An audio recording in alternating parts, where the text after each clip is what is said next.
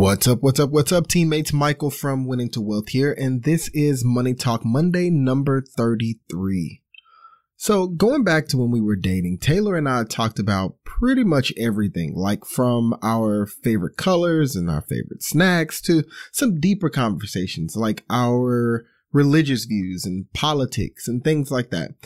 And it felt like we had everything covered as we approached our wedding day, but somehow it was still a bit of a shock when we found out we had $61,000 worth of debt while on our honeymoon.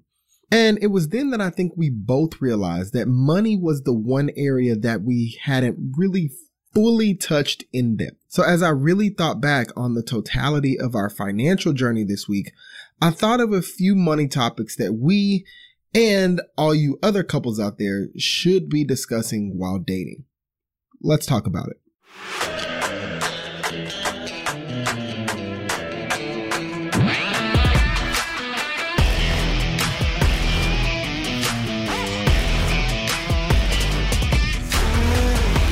Taylor and I had a relatively short engagement. Like, I proposed in August and we were married in October.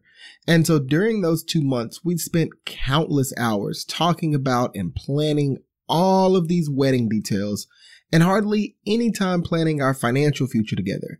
Now, we all know that the statistics say the leading cause of divorce is money fights. And it's my belief that we can avoid a lot of these money fights by simply just having more conversations about money and better conversations about money while we're dating, instead of talking about things like Skittles and naming imaginary kids. So the first money conversation I think that every couple should have before they get married is around their childhood money experiences. And there's a reason I ask this question often in my guest interviews. Because as much as we don't like to admit it, our childhoods have a big impact on our behaviors as adults.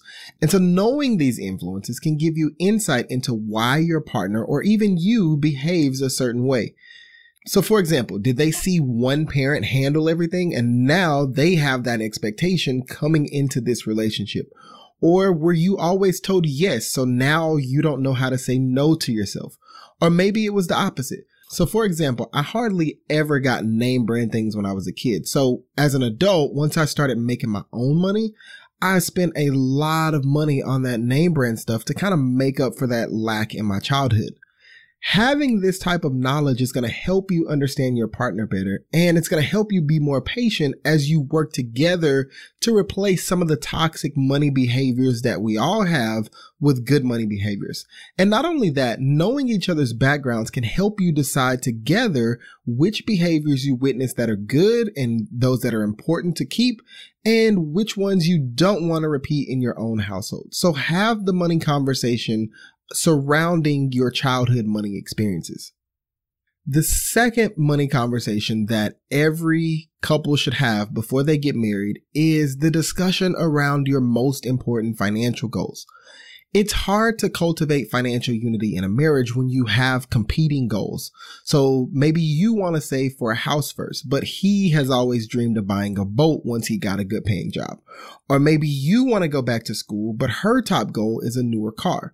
Laying out your top 3 to 5 financial priorities and discussing them together before you're married will help you both come into agreement on what's most important in your relationship. And it's going to help you start to prioritize the actions you need to take to reach those goals. Another reason this is important is because you want to ensure that your partner actually has some financial goals before you're married. And if they don't, this is a great way to get them thinking about those goals. My recommendation for this is that you both sit down separately and list out maybe 3 to 5 of your top financial goals. Swap lists, then take a few days to review each other's goals and compare them with yours. And then from there, you come back together and have a discussion where you talk about what your top money priorities should be as a married couple.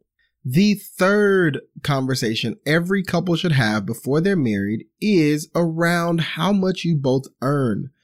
Good planning is hard when you don't have all the details. And I know asking someone that you're dating about their income can be terrifying, but walking into a marriage with a financial blindfold on is even worse. You need to know what you're getting yourself into from a salary perspective, especially if you have goals and dreams that are super important to you, because those things affect your ability to achieve your goals, and you don't want to have any resentment towards your spouse as the relationship progresses. And another important component of this conversation is their career arc. So maybe they're earning a less than ideal salary today, but there's a super strong potential that they'll make more later. I've already shared on another episode how shortly after Taylor and I started dating, I got into sales and I got my first sales job. And that year I made less than like $30K. But I knew that I had the drive and the desire to earn more. And I knew that as I got better at sales, I would earn more. So fast forward to last year, which is like exactly 10 years later, and I was making over $100,000 still working in sales. Meanwhile, on the other hand, Taylor's salary as a teacher has remained relatively consistent, and I knew that would be the case coming into our marriage. So having this knowledge allowed both of us to set better short-term and long-term goals together before and during our marriage. So it's important to know how much both of you earn. Sit down, have the conversation, and lay everything out there. The fourth money conversation that every couple should have before they're married is around your spending and saving habits. So in addition to income, it's important to know how much of that income your partner spends and how much they save or invest. Like, are they in love with high dollar fashion and they shop every chance they get? Or would they rather grab a few nice quality items at a much lower price and save more money? This is important because your partner's spending habits are going to have a huge impact on your ability to reach your goals. So you need to understand how well they save and how much they spend before you're married. Having this conversation will also reveal if your partner can create and follow a monthly spending plan, or if they're even willing to. Talking through this step can paint a clearer picture of both your financial strengths and your weaknesses individually, while also pointing out the areas where you're both aligned and where you'll need to sacrifice a little bit once you're married.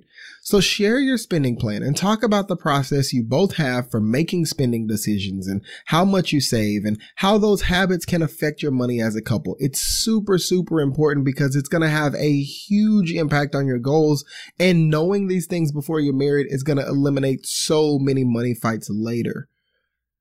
Number 5 on the list of important money conversations that every couple needs to have is the net worth conversation. Your net worth is the greatest way to measure the quality of your financial decisions. What that means is if you're consistently making good financial choices, your net worth is going to increase. And if you're consistently making poor financial choices, your net worth is going to decrease. So sit down with your partner, talk about the trajectory of your net worth. Is it going up? Is it going down? Before you get married, talk through the assets both of you own, like checking and savings accounts, your investment accounts, and any real estate holdings. Then from there, lay out all the debt you have, from car loans to student loans to credit cards to that one time you borrowed $10K from your great aunt or whatever. It's also a great idea for you both to pull your credit reports before you get married and discuss your credit scores and history, as credit can have a huge impact on certain goals like buying a house.